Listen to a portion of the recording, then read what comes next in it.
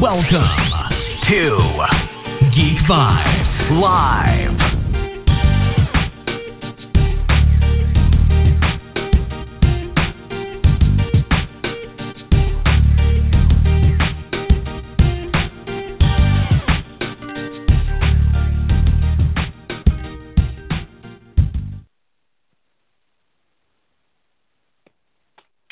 Hello, everyone.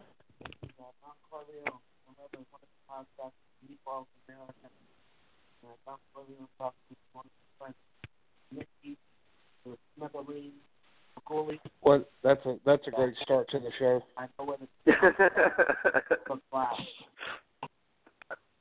What happened to the anyways, game?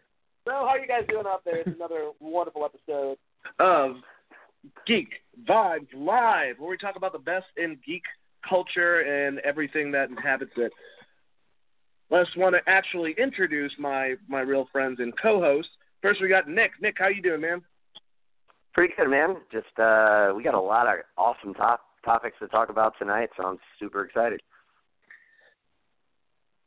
I feel you on that. And, of course, Kanan, the silent assassin. How you doing, man? I'm doing good, man. Like Nick said, we got a lot of stuff to talk about tonight, and we weren't on last week, so we actually will be covering some news from last week as well. We're gonna do everything. We might do news that was 5 years old just for the heck of it. You never know. We're taking. I don't know They why act like it's gonna be Batman. What? Yeah, this is outrageous. Yeah, we're taking the I'm so mad right now. 5 years ago. It's absolutely I'm still tripping off our intro. So let's get right into the news instead of. Our intro was great, okay? I don't know what you're talking about, but let's actually get into some information and some news, okay, Kanan? Anyways, God, Okay.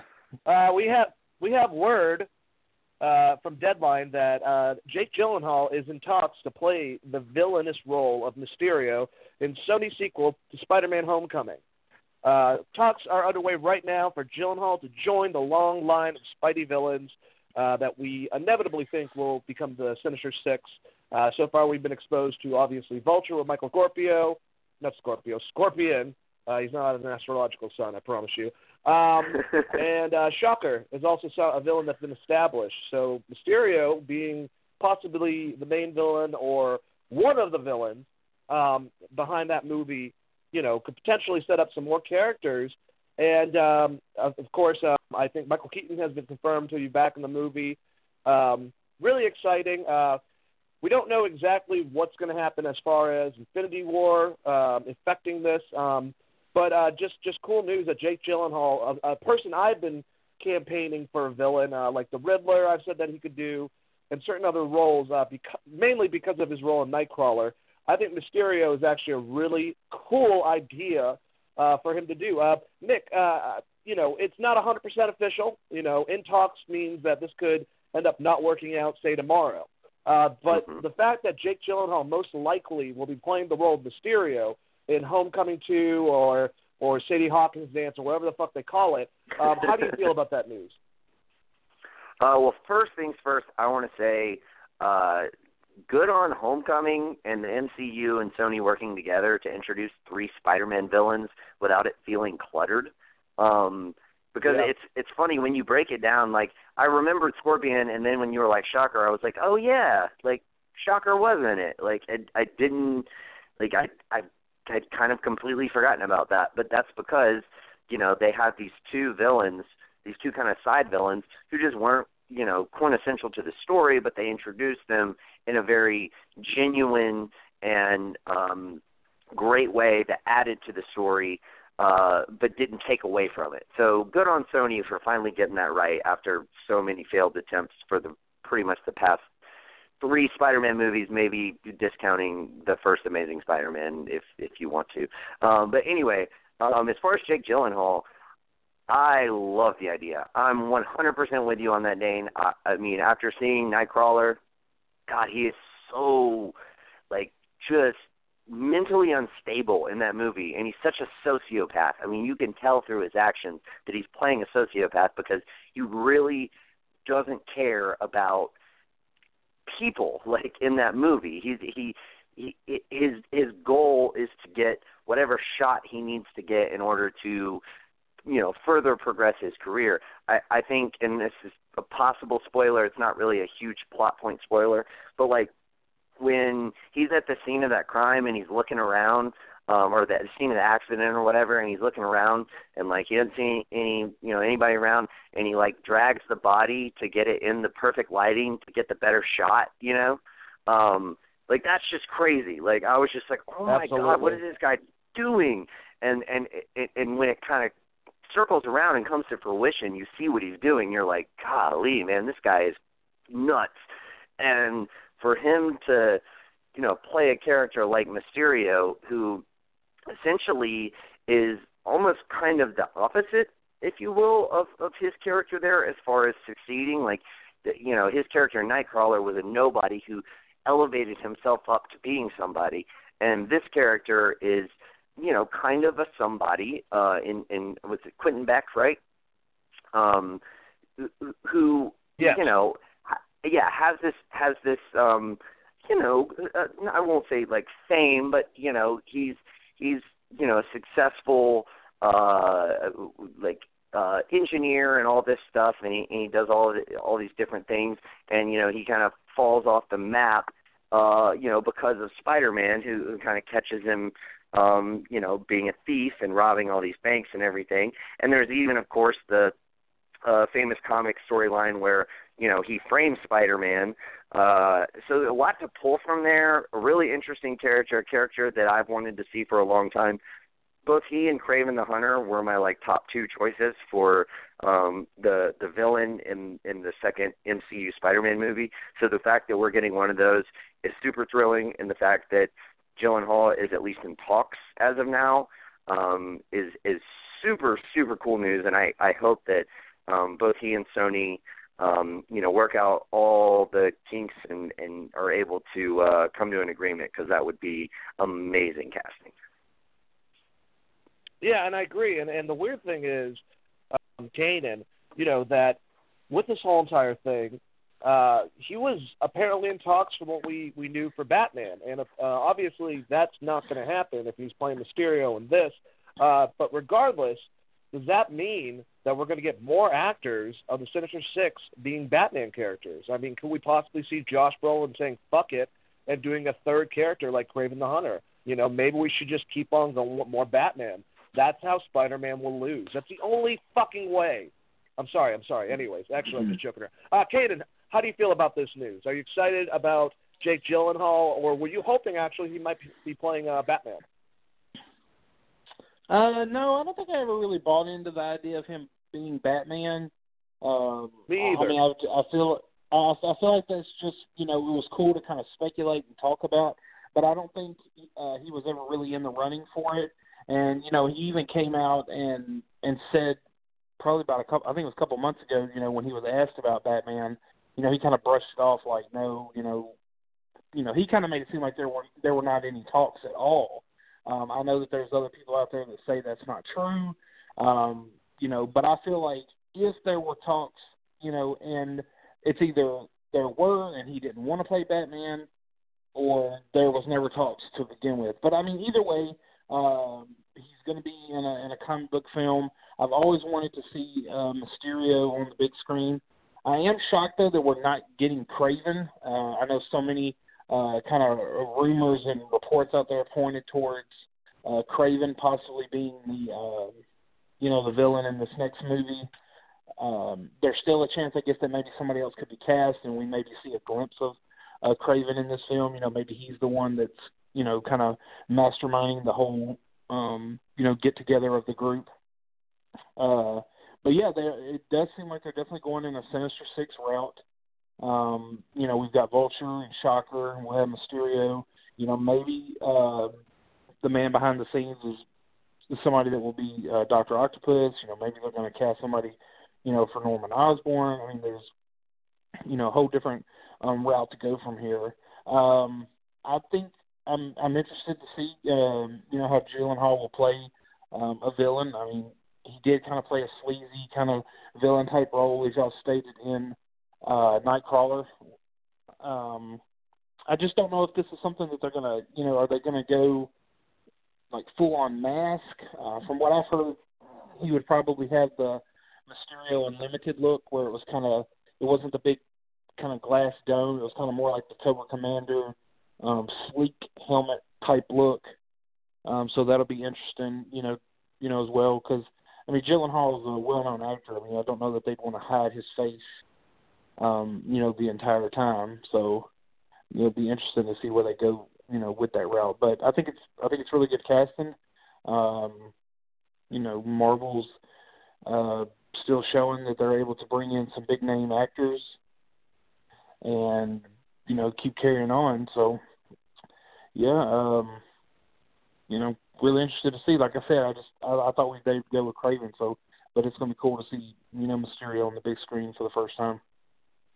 Yeah, and hopefully he goes Carl Urban and just is like, I'll wear the mask. I don't care. Like, that would be awesome. Yeah, and I think this might be pretty cool if they, because, Tony Stark was heavily, well, not heavily influenced, but he was heavily involved in Homecoming.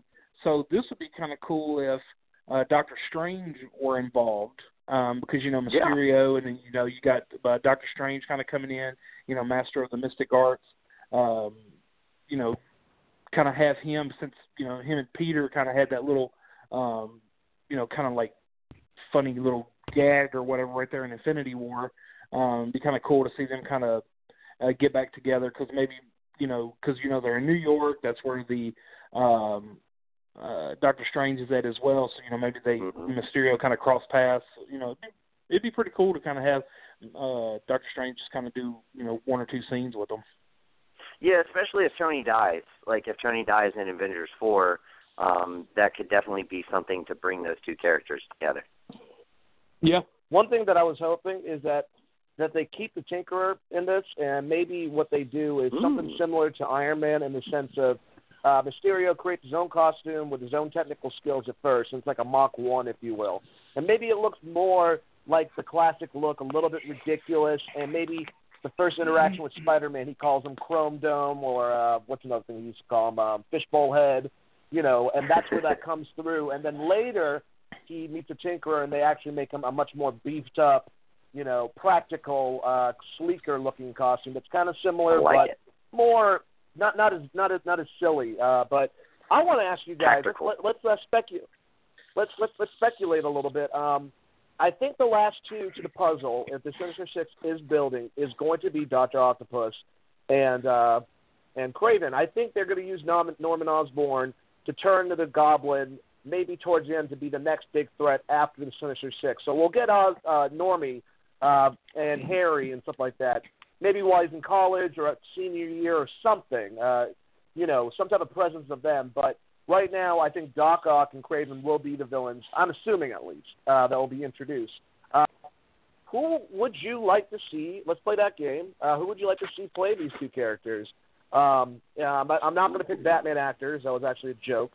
But I'm kind of not obsessed with the Rainn Wilson idea. I think is brilliant casting.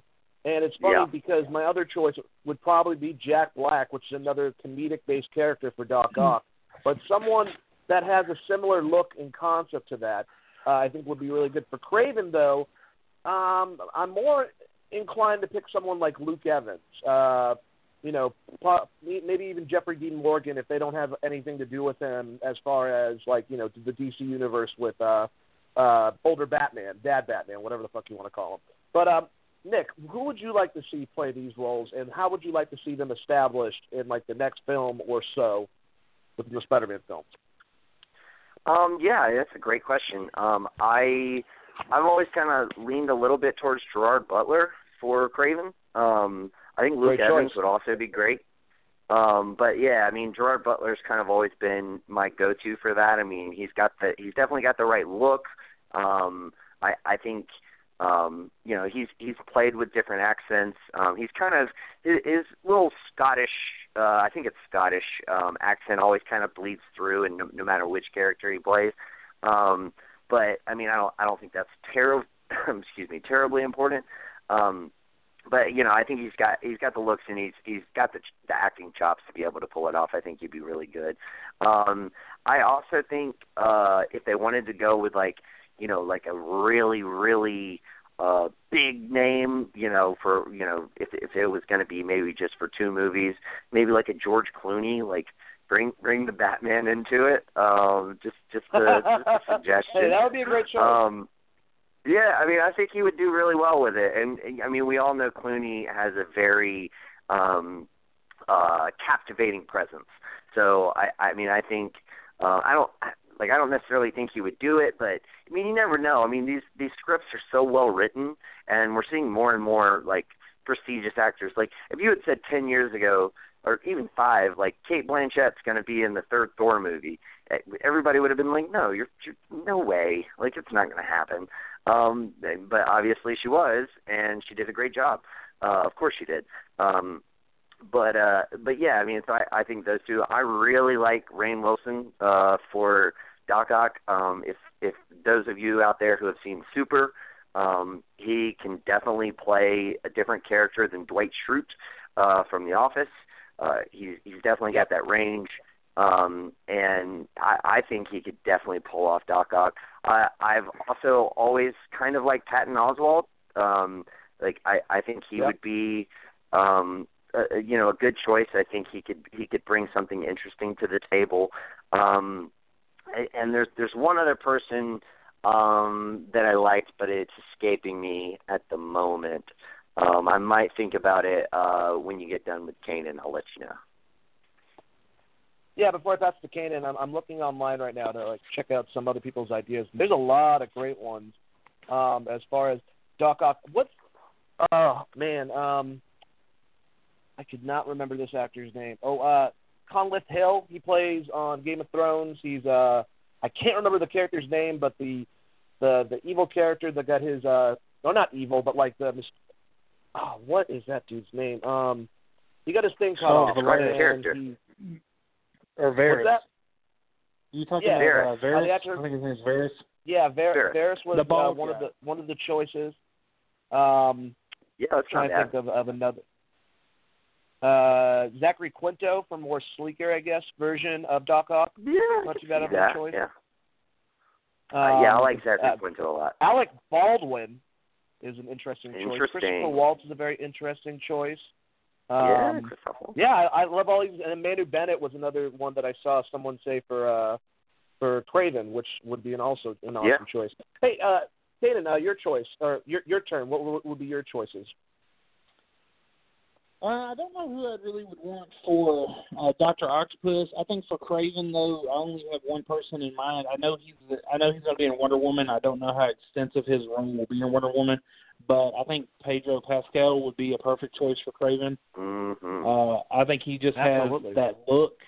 I think he could pull it off pretty well. I've seen some people say Rainn Wilson. I think Rainn would probably do a really good job. I know a lot of people when it comes to Dr. Octopus, they probably want to, kind of stereotype him as kind of maybe a short or a stocky guy. Goodman. It's kind of like it's kind of like, John Goodman. No, I don't know about him. Oh, I think Rainn would probably be pretty good. Mark Hamill. That was. I don't know how I blanked on that. Yeah. When you said short and stocky, I was like, yeah, that was somebody had brought that up not too long ago, and I think it was when he was talking through Twitter with James Gunn. Like somebody said, oh, it'd be all fine and good to see Mark Hamill be in a Guardians movie, but how about him as Doc Ock? And I was like, yeah, I can definitely see that. That would be awesome. Oliver Platt's another one. There's a lot of great choices. I think Oliver Platt is dead. Oh, he is? Well, if that's true, then that might be. I might be thinking of Rip Torn. I know Rip Torn is dead. I might be confusing the two because they were both in that wrestling movie. So I might be confusing. Oh, Ready to Rumble? Yeah, that's a great movie. Yeah, it's classic. But Norman Osborn's another one. I think I'm going to still pick Christian Bale because my original choice is Kevin Spacey, and I don't want that to happen anymore. So obviously, I was a big fan of your choice, Nick, with Christian Bale. I thought that was. I know it's another Batman, but it's a very inspired choice. I still like Matthew McConaughey, though, I think that's a Yeah. good one as well. We're going to see some cool characters introduced in Spider-Man. What were you going to say, Kanan? I was going to say, if I had a fan cast Norman Osborn, I would like Oscar Isaacs. Oh, yeah, played, I can see that. Yeah, he's a little young, I think, but I could see it working in the sense of like, especially like, here's the thing. To me, it really, if there's one reason I want to see Tony Stark live, it's to be that competitor with Norman Osborn. And if you had that juxtaposed with Oscar Isaac, like he's that young up and comer, that Silicon Valley guy who moves to New York and is, you know, kind of this threat to Tony. So I could definitely see that. I like that. It's an interesting choice for sure. Well, let's move on to another topic, guys, since we've been rambling on this one for a little while, but it's a fun topic, so what do you expect? I think it's probably the second biggest piece of news this week. Kind of crazy. I'll admit right now, I have not watched the show this season and half of last season. I got out of it. And it just seems that they probably should have taken choices similar to the comics from what I've heard for complaints and not try to go off on their own, because now Andrew Lincoln is to exit AMC's The Walking Dead in Season 9. They're also losing Maggie. Lauren Cohan is joining some other show, and she's trying to get more acting gigs. I understand that they're in Atlanta for a long period of time filming this in the heat every year, and it's hard to step away from the paycheck. But Andrew Lincoln, I think, has, become a good actor throughout this whole entire thing, and it seems they probably should go out and try to invest that somewhere else, since he's only, mainly known for Walking Dead and that British romance movie that's Love Actually, with the little cue cards and shit. It's the show that he was the foundation, and spoiler warning, the fact that Carl is still alive in the comic books, with Rick on the show, apparently with him and Maggie both leaving. I don't know if they're going to leave together or if they're going to die at some point in the season. I'm not going to probably find out because I don't tune in, like I said. I kind of got bored with the show. And they're paying, apparently, Daryl a lot of money, Norman Reedus, to stay on for more seasons. And what sucks about this is they could have tried to wrap this up and actually made this a little bit tighter, and it seems like it's going to go off the rails like a lot of shows end up doing that have a lot of potential to be a great series from start to finish, but like Lost did, like Dexter, in my opinion, did, like Weeds did. A lot of shows just, they could have really gone out on a bang, like a Breaking Bad situation, or what I think Game of Thrones potentially could do. But instead, they keep on going, and then they lose huge stars. This is the biggest, probably, I would say. This is like Matthew Fox leaving Lost, a couple seasons before they really want to end it. But they're going to keep on making the episodes. Ken, how do you feel about this? Do you still watch Walking Dead? And if you do, is this going to take your experience, and not make it enjoyable anymore without Andrew Lincoln? Oh man, I don't. Dude, when I read that, it was I was really hoping it wasn't true. And the guy I follow on Twitter, he works for comicbook.com. He's a huge Walking Dead fan. I immediately went to his Twitter page just to see if he was responding, and he said, I was sitting on this. I didn't want to say anything because I wanted to wait and, find out more information, or kind of let AMC, Collider just ran with it, kind of threw it out there. And, that pretty much confirmed it, because he's got a great relationship with the show and the people, and I was just like, dude, this is, legit. I know the ratings for this season went down, but it's still one of the most, popular shows on television. To be honest with you, I don't know if the show can survive without Andrew Lincoln. I think, I know that the death of Carl was a huge kick in the nuts to a lot of people. A lot of people felt like it was just for shock value. And I get that. There's a lot of people that die on shows, for that shock value. Game of Thrones has done that, where people are alive in the book still but die on the show. but it works because for the most part their core characters, are intact. But yeah, I don't know. I really don't know that the show can survive. And it's funny because I've actually gone back and I'm like binge watching the Walking Dead, seasons. And in season 4, Maggie's sister Beth tells Daryl that he'll be the last man standing. She says, "You'll be the last man standing. After this is all said and done, you'll be the only one here." And then I got to thinking, oh my God, it's come full circle, like, because Andrew's leaving, like, Daryl really is going to be the last one. I think with Maggie leaving, I think Daryl will be the only main cast member to still be on the show, because Michonne didn't come in until season 3. And there's talks that her contract's up, so she could be leaving as well. So I don't know. I mean, this could just be like a huge reboot, and they're going to do a spinoff with Daryl. I know he's got fans. I know Norman Reedus is a huge draw. Maybe Jeffrey Dean Morgan sticks around as Negan. Maybe then expand on his role a little bit. But no, this show's it's gonna really hurt because, like you said, Lauren Cohen's only going to be for a few episodes, and then she's leaving. From what the report says, Andrew Lincoln's not going to finish season 9 out, so he'll actually leave before the season's up.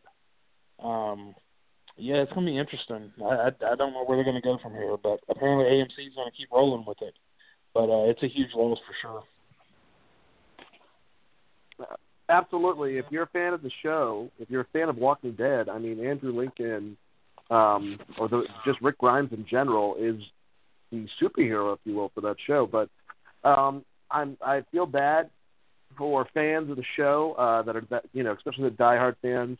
I'm with you guys, but also for Andrew Lincoln, I think, Nick, this is kind of positive for him because I think that he has turned himself into a good actor with the show. I think that this opens the door for the possibilities. I think that he's known in the geek space, and I don't know if possibly leading a film or anything like that, but could be a part of some type of ensemble for a future Star Wars movie or a future Marvel film or a DC film or maybe another sci-fi related series or something else, maybe his own Netflix show where he's named the star and to some extent playing another character. Do you think this was, not smart of him to leave probably a paycheck so big, because he has to be up there as the highest paid actor on the show? I would say either him or Daryl at least. Or do you think it's smarter for him realizing, I'm in my early 40s. If I'm going to do anything acting-wise, I should probably get out of the show and go do it? I think it was smart of him because he sees the writing on the wall. Because I, like you, agree that this show probably should have run for about 7 seasons and then been done.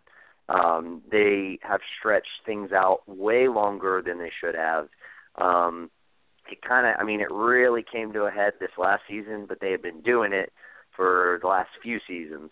And the show is just utterly predictable. I mean, it's exactly how every season is going to play out. Basically, there will be some shocking turn of event at the mid-season finale. Maybe someone will die, and then there'll be some shocking turn of event at the season finale, and maybe someone will die. That's pretty much how it goes. No main characters ever bite the dust on anything other than a mid-season or a season finale.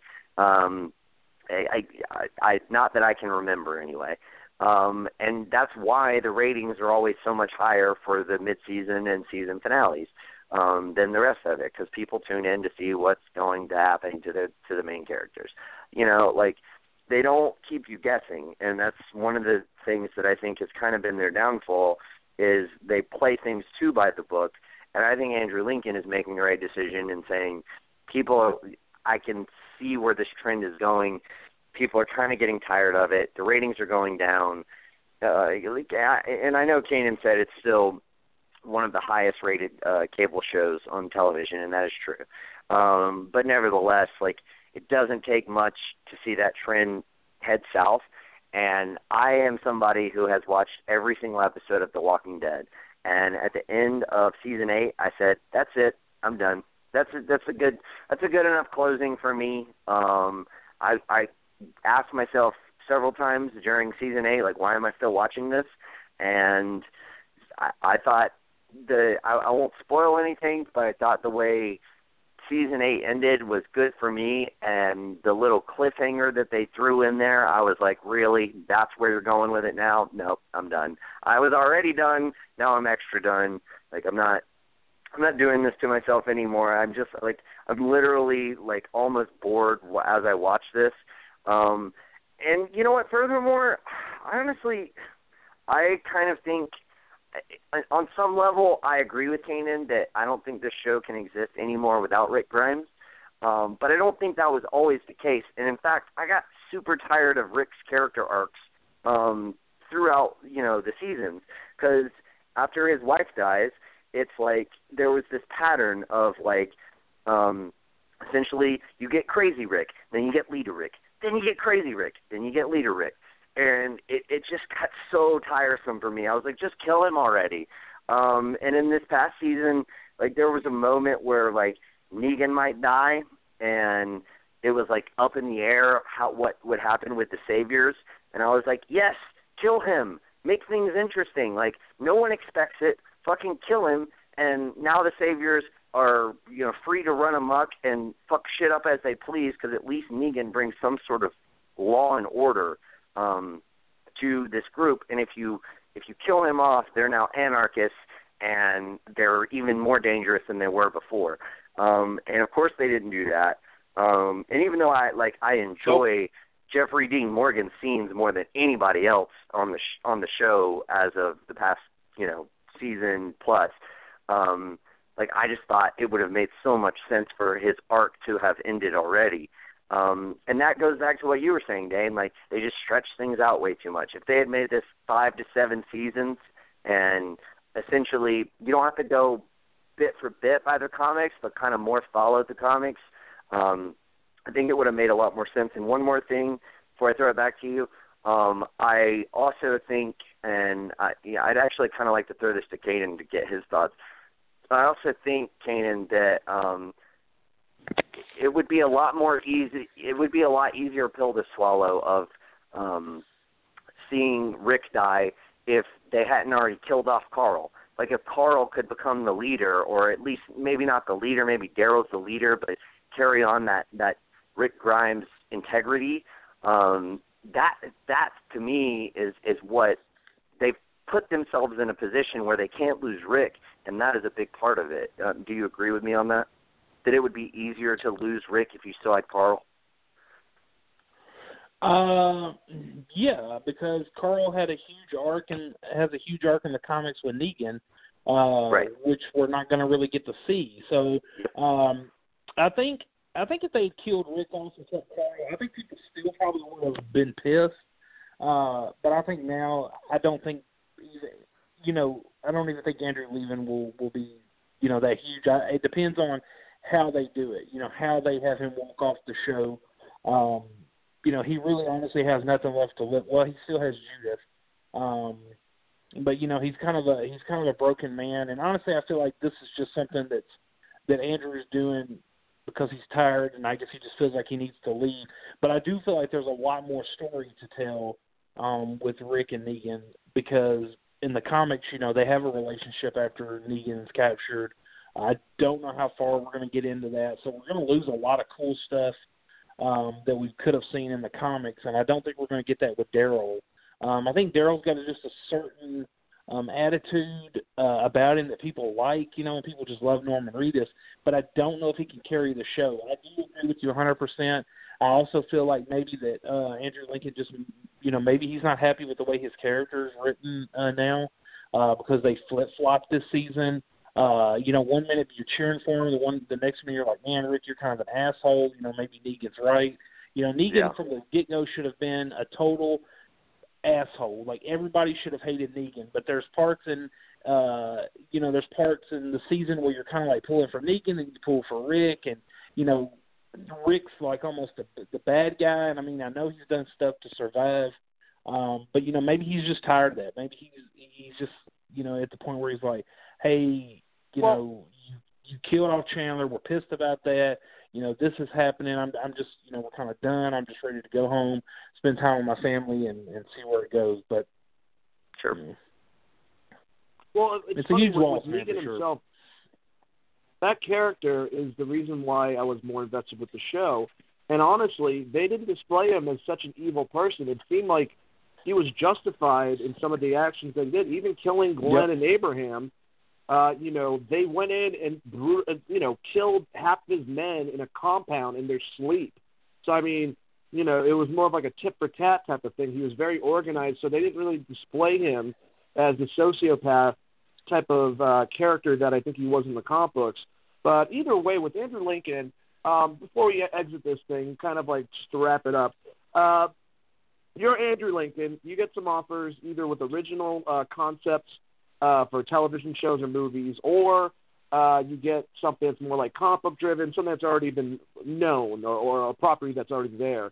Knowing that Rick Grimes was such a multi-dimensional character that, like you both have said, he had properties of being heroic, and then kind of would go in, kind of on the insane rampages, by biting people's throats and, just going ape shit. Would you rather see him perform in a television show or a movie as a villain or as a hero? Nick? You know what? It's funny that you say that, because I was kind of thinking before I went on my little spiel, in my prep leading up to my spiel, that I would like to see him as a villain. I could even see him being Kraven, what we brought up earlier. He wouldn't be my first choice, but I could see it. And no, I would totally like to see him as a villain. I think he's established himself as a good enough actor, and it would be a nice change of pace to see him as that, kind of menacing villain, but maybe, with some motivations that the audience can understand. I think that would be great. I think I would much prefer to see him as a villain. Oh, I love that concept. With me, villain-wise, I love the idea of Kraven, but Sinestro, he's been one of my top choices to play the head of the Yellow Lanterns. Definitely bring his British accent into it. Probably that you would do it Kraven as well, his natural British accent. But he's a character, he might be a little bit too old, but he's someone I could have even said, Wolverine maybe. I think he's about 5'9", 5'8", buff enough, known from the people, so they'll kind of latch onto him and accept him. But he's a little bit too old for where I think they're going to be going with it, for the relationship with him and Jean possibly. But even as if they establish Batman in this Titan show, Andrew Lincoln, someone I could definitely see playing Batman in that type of capacity as well. So he's got a lot of stuff going for him. But regardless, I would like to see him play a villain first, even on an original project. Ken, how do you feel? Well, I mean, I guess it depends on what he would get into. I think he's devoted so much of his time with The Walking Dead. I don't know that he would jump into anything that would see him be a hero where he would have to do multiple projects. I think that I feel like he would probably just take it one movie at a time. Now he is British, so I know people probably find that hard to believe, but he is British, and he does clean up very nicely. I think he would be a really good Bond villain. I think, and he could be one-off, so he doesn't have to be a lingering Bond villain. He could, I don't know where they're going to go after Bond 25, but I could see, maybe if, after Craig's done, they move on to someone else, maybe Henry Cavill as Bond or whoever they get. He could be a pretty good Bond villain, or he could just be in some type of action flick. I don't think that we've seen the last of Andrew Lincoln, but as far as being a hero, I feel like that would probably, kind of corner him into doing multiple type roles, and I just don't know that I could see him, kind of doing that. I think, he's been on a stretch, like you said. He's been in Atlanta, and if you watch those shows, the sweat on their bodies in the dirt is probably real, and I couldn't imagine doing that for I think they said they shoot from the middle of May until the week before Thanksgiving for for for 9 years he's been doing this. So I just don't know that he would get committed to doing something like Robert Downey Jr., where he's been a hero for the last 10 years. Yeah, I like the Bond thing. That's awesome. Yeah, I think I would be really he good. could even be like, there's actors I would like to see way over him, but he could even be like a Pierce Brosnan style James Bond. I definitely like that concept just by itself. But yeah, he's definitely, I understand what you're saying. It had to be a lighter schedule. When you play a superhero, you can get superhero fatigue. And it seems like the actor in this next story did have it after a while. Jamie Foxx, who played Electro, is set to play Spawn. And creator Todd McFarlane, his Blumhouse project, the adaptation of Spawn, that he will be directing and writing. Apparently, Jamie Foxx was trying to play Spawn beforehand, and it just didn't work out. Todd McFarlane's been talking about making his own movie for the last 74 years of our lives, and finally, shit's happening, and I'm happy about that. I'm very excited about the horror element, trying to make the character somewhat of a Jaws-like entity is what he kind of referred to it as, where you don't see him as much until he's there, and when he's there, the presence is going to obviously be there. But now, getting someone like Jamie Foxx, I think there is going to be a lot more involvement with the character. He still might be in the shadows, kind of like a Batman-type concept, hunting these criminals, but there'll still be principles of him talking, having dialogue, because I don't think you get Jamie Foxx on board if you wanted him not to be, the character itself is Spawn. So this is very cool. It's apparently not going to be an origin story, so they're just going to go for it. And I love Blumhouse. I think that they're able to take, for horror movies at least, they're able to take these, small budgeted movies and make them very successful. The only apprehension I have is Todd McFarlane directing it. But if he has a good DP and, someone that can help him with cinematography along the way, I think that it could work out very well. And, they're planning on making it for a small amount of money. He was saying something ridiculous at first. It's definitely not going to happen, now, especially with Jamie Foxx involved. But from what I've heard, rumors, the story itself, Spawn taking out bad guys, and then Sam and Twitch, the two police officers, are trying to figure out what exactly is taking out the bad guys. So that will be a very cool concept, horror-driven. How do you like all this news, Caden? Are you excited about it? Jamie Foxx, does he appeal to you for playing Spawn, or do you want to see Michael J. White come back? I really like Michael J. White. I thought he did a good job for being pretty much a newcomer on the scene when he played Spawn. I felt like Spawn was,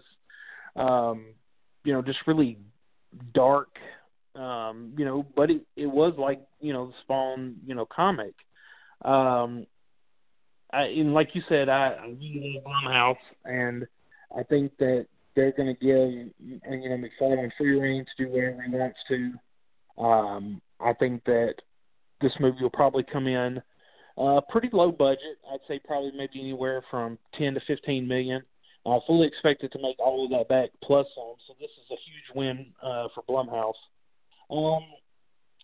Initial reports were that the movie would focus around, I guess, his partner or another police officer, kind of detective that was kind of going around and kind of,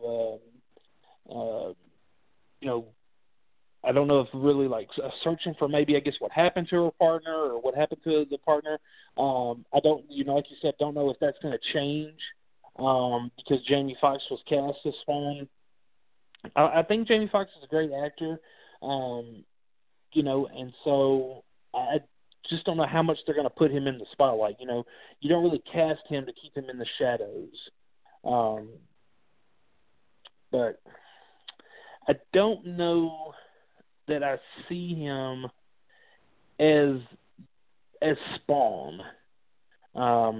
If you get what I'm saying. Like, I don't know. I mean, I didn't really care for his take as Electro. I felt it was really over the top and cheesy. I just, I thought Michael J. White just, really embodied it. I thought he really didn't have a lot to lose, whereas, people are going to really be critiquing Jamie Foxx. And I'm not saying go back to Michael Jai White, but maybe they could have gotten somebody, maybe a little bit lesser known, or maybe somebody that's, not as old as Jamie Foxx. I mean, because if the movie doesn't do well, where you really go from there.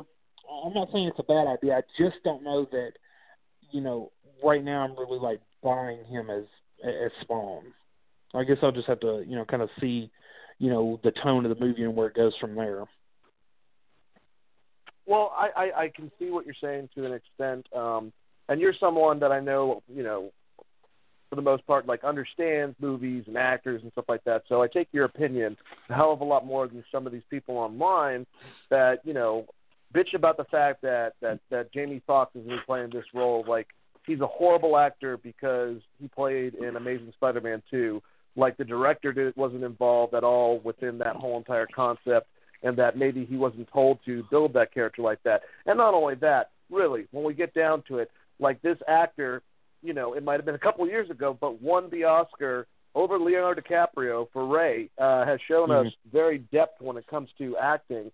And, I wouldn't mind Michael J. White to play a cameo or maybe even a villain. You could make him Overkill, I think is the character I'm thinking of in my head.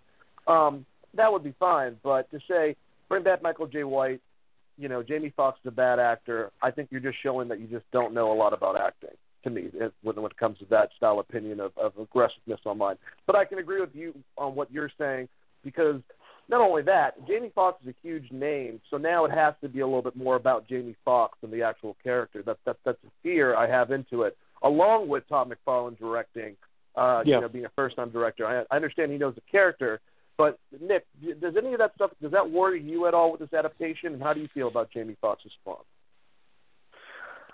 Does it worry me? Todd McFarlane making his directorial debut. I mean, anytime someone makes their directorial debut, you're at the very least curious as to how everything's going to play out. But I agree with you in the sense of, you get yourself a good director of photography, you get yourself a good crew around you, I think everything will be fine. I mean, to me, it certainly helps that he has a vision of the character, both in the sense of who the character is and how to frame the character. I mean, because he worked on the comics for so long.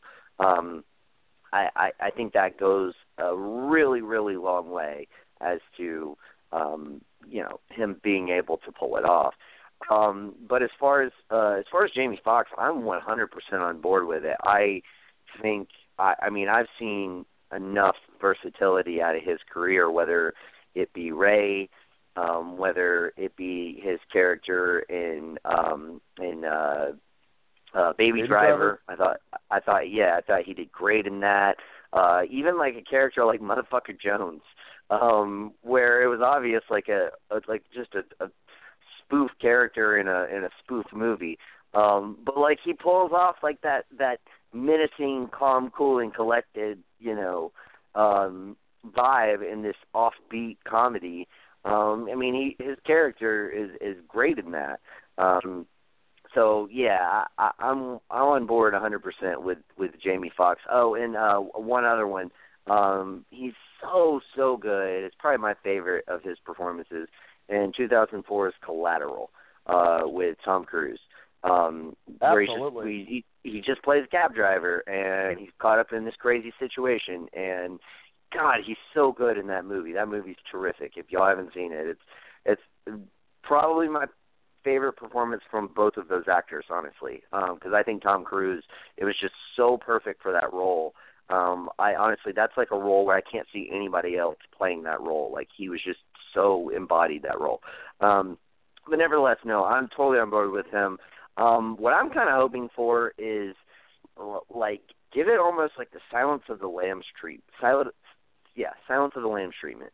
And what I mean by that is, Anthony Hopkins had a total of 19 minutes of screen time in Silence of the Lambs.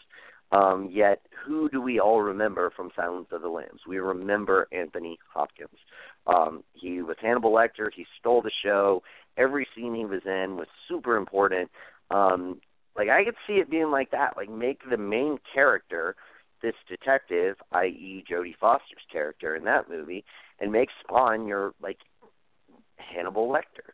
and just make his impact like that important and that big. And that may be like, I know y'all are kind of have been speculating as to whether, whether if you got a big name like Jamie Foxx, maybe you change your direction a little bit and try to focus that character more.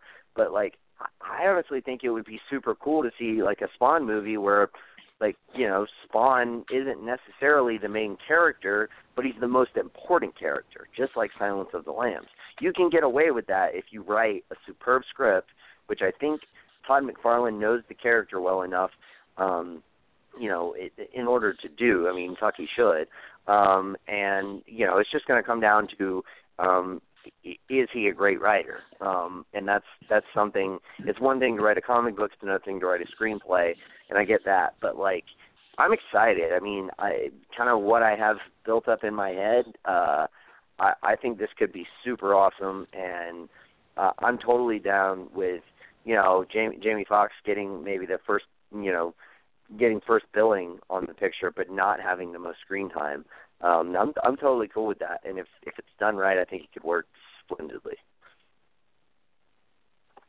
Absolutely. All right, before we move on, let's stay on the whole concept of there's another character that's very known that I think is going to be introduced in this movie. I could be wrong, with the Clown and Violator. And I found someone had posted the idea of Danny DeVito playing the Clown and having Doug Jones play the Violator, but doing prosthetics. And I actually really like that concept. Are you guys hoping that they introduce that character and maybe even Melboljo, the devil himself, or do you want them to kind of keep this more street level? Nick, how do you feel? I would be fine either way. If it was street level, I would be cool with that. I feel like there should probably be one big bad in there. Is the Clown, is that who John Leguizamo played? Is that the same character? Yes. Yeah. Yeah, I mean, I feel like that's at least a character that the general public would remember and recognize. I feel like that's safe. So, if they went with that, I think that would probably be your best bet as far as going with a character, especially because, we haven't had a Spawn movie in over 20 years. So I think that would be smart. But, I would be down for, anything. I think the majority of the film should kind of be street level and then escalate into this kind of maybe slightly bigger picture. And if they want to go that route, then, pick from any of those characters. But, yeah, as far as who I would like to play that character, off the top of my head, Danny DeVito would be something. I definitely think he could pull it off. He's a really good actor. I think people probably know him best for It's Always Sunny nowadays, but the guy's been in a really long list of really good movies. Honestly, I don't know. I would say maybe someone like like an Edward James Olmos would be pretty good. A Clifton Collins Jr. Absolutely. Would be pretty good. Just those are two off the top of my head. I know a lot of people are going to pick Andy Serkis, but I think that's kind of, I don't know, kind of a little bit too on the nose. I think that's like picking, what's his name, the kid who played Pennywise, one of the, Bill Skarsgård. Skarsgård, yeah. I think they can get better choices, I would think. Someone put an awesome combination of Sam and Twitch being played by Michael Madsen and Aaron Paul, and that would be amazing as those two detectives that don't get along in a piece of shit cops. But now we're talking about a budget that's getting increasing. That's supposed to be $10 million. Anyways, Kanan, would you like to see Violator and the Clown explored in this next movie, or kind of keep it more, street level and maybe go more into that realm in the sequel that possibly could happen? I don't think they're guaranteed a sequel, so I think you almost have to introduce them in some capacity. I think getting big name actors is definitely going to creep into the budget. Like I said, I do not think this movie is going to be a big budget. I think probably the biggest star will be Jamie Foxx, which I'm really shocked that they got him. So either the script's really good, or Jamie Foxx just wants to do something fun, for a change. What's funny is that when Spawn came out years ago, the biggest name other than Martin Sheen really the biggest name in that Spawn movie was John Leguizamo. Michael Jai White was relatively unknown. So Spawn was the main character, but really the spotlight was on John Leguizamo, the clown, the violator, all that. I think what would be pretty cool is if Michael Jai White came back and did the voice for Malbolgia. So then you could kind of have him come in and do the voiceover for him. And I think that, if John Leguizamo doesn't want to, or you don't want to bring him back as a clown, because let's face it, he was awesome as the clown. He was, the role was perfect for him. But I think Danny DeVito, no, I don't think that would be a good fit. I think someone like Charlie Day would probably be a really good fit for the clown. And then the violator could just be, CGI. Well, remember, CGI equals money, so if they're going to try to do something that big, I think that's why they're... Well, they're going to... this movie's going to have CGI. Spawn is going to be CGI. Well, yeah, but Violator by himself is a lot. I don't know. I disagree on the Danny DeVito. I think that's actually a brilliant concept. He's done a lot of movies than just being the guy from Always Sunny, so who knows. But if you're saying John Leguizamo coming back, I don't usually like that concept, but I will put him up there because he's probably my favorite thing about that original Spawn movie. I'll put him up there with taking back, the actor to play J. Jonah Jameson, J.K. Simmons. I'd be down for that. I would actually could be completely down for that. I like your idea of having Michael C. Hall play the voice of, Malbolgia. That would be very interesting in concept. But either way, I understand that this whole entire shared universe thing's been very hard. But now, with this coming out, I kind of wish Blumhouse was just doing low-budget style image comic book character movies, and we could have had maybe not a shared universe, but Blumhouse doing Witchblade and Darkness and Spawn and Savage Dragon and a lot of these characters, and kind of take those sci-fi horror 80s, 90s cinema elements and really kind of go all out. But obviously, watching the troubles that DC's having to an extent, and Universal had, and even Lucasfilms are having with this huge shared universe concept. Maybe that wouldn't be the best idea, but it would be very interesting. Does either one of you guys have anything else as we wrap up the whole Spawn thing? Nick? No, I think that you could get away with doing a lot of those things without having necessarily, you could just have them exist in the same universe without them actually having to connect. And if Spawn is a success, I think, you might see them go down that road, and that would be kind of cool. Possibility could be there. Kaden, anything else?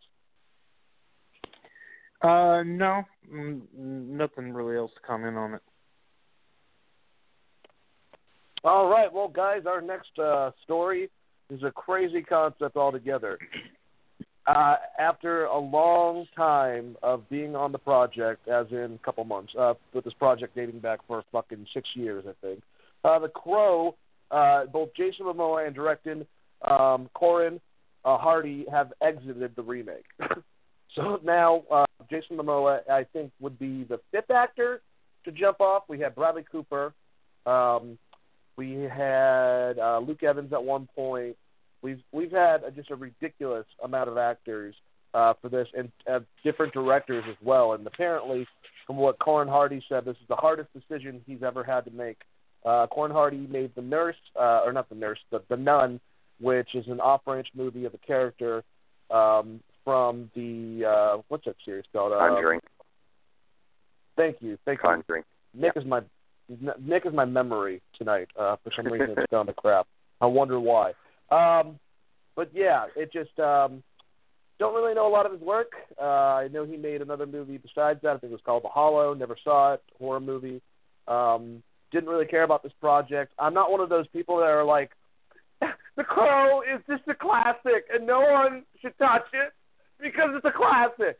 I'm not like that. I understand not only that, even though it is a classic, it's a great movie, has a great great soundtrack, I should say, with songs from The Cure and a bunch of other good stuff on it. I really do enjoy the movie.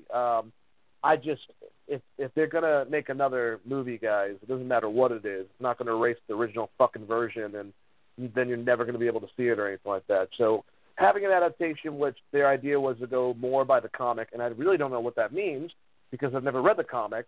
I didn't really care about this whole entire thing. And after director and director and director leaving, an actor and actor and actor, I was hoping that Jason Momoa got the fuck off this nowhere project. So it's unfortunate, especially for people that have been working on the film for a long time, but I don't think this is going anywhere. And maybe they should just realize it's not going to go anywhere. Maybe they should get Todd McFarlane to start making like weekly updates about it. Maybe eventually it'll happen in another 8 years. I don't know. Nick, how do you feel about this with Jason leaving and the director for the new Crow reboot, remake, whatever the fuck? Well, first things first, I gotta bring in some life shit. So I got this new guy started working for the landscaping company that I work for, and he brought up that he liked Nickelback the other day. And I was like, wait, you just admitted that to like 3 people that you just met? And he was like, man, like sometimes you just gotta listen to sometimes you just gotta listen to some sad music. And I was like, no, I mean I get that, but I would rather listen to The Cure, or The Smiths, or Conor Oberst, or any number of things before that. So I just had to get that off my chest. It had been bothering me, and I hadn't been able to say it to anybody. So now you and all of our audience knows my pain. But as far as the Crow remake, I'm just like you, dude. I couldn't care less. And two, I'm like you. I'm not one of those people who's like it's a classic that can't be tampered with. It's like the people who say you can't remake Scarface. And it's like, dude, Scarface was a remake. I don't really care. My thing is this: they've made 3 or 4 Crow sequels, and none of them have been any good. There's only so much you could say with this character, like it's his story began and ended in the first Crow movie, and it was great. It was perfect. It's not a character that you need to keep going back to. It's kind of like Kanan said with Spawn. Like, yes, there's a lot of different things you could explore. I mean, I think in one of the comic lines, Spawn even like takes over the Kingdom of Heaven or some shit like that, or I don't know. I'm not super familiar with the comics. I've heard it in passing, but nevertheless, like with like a revenge tale, there's only so many like ways you can go about that. It's the same thing with like Taken. Like the first Taken movie was fine.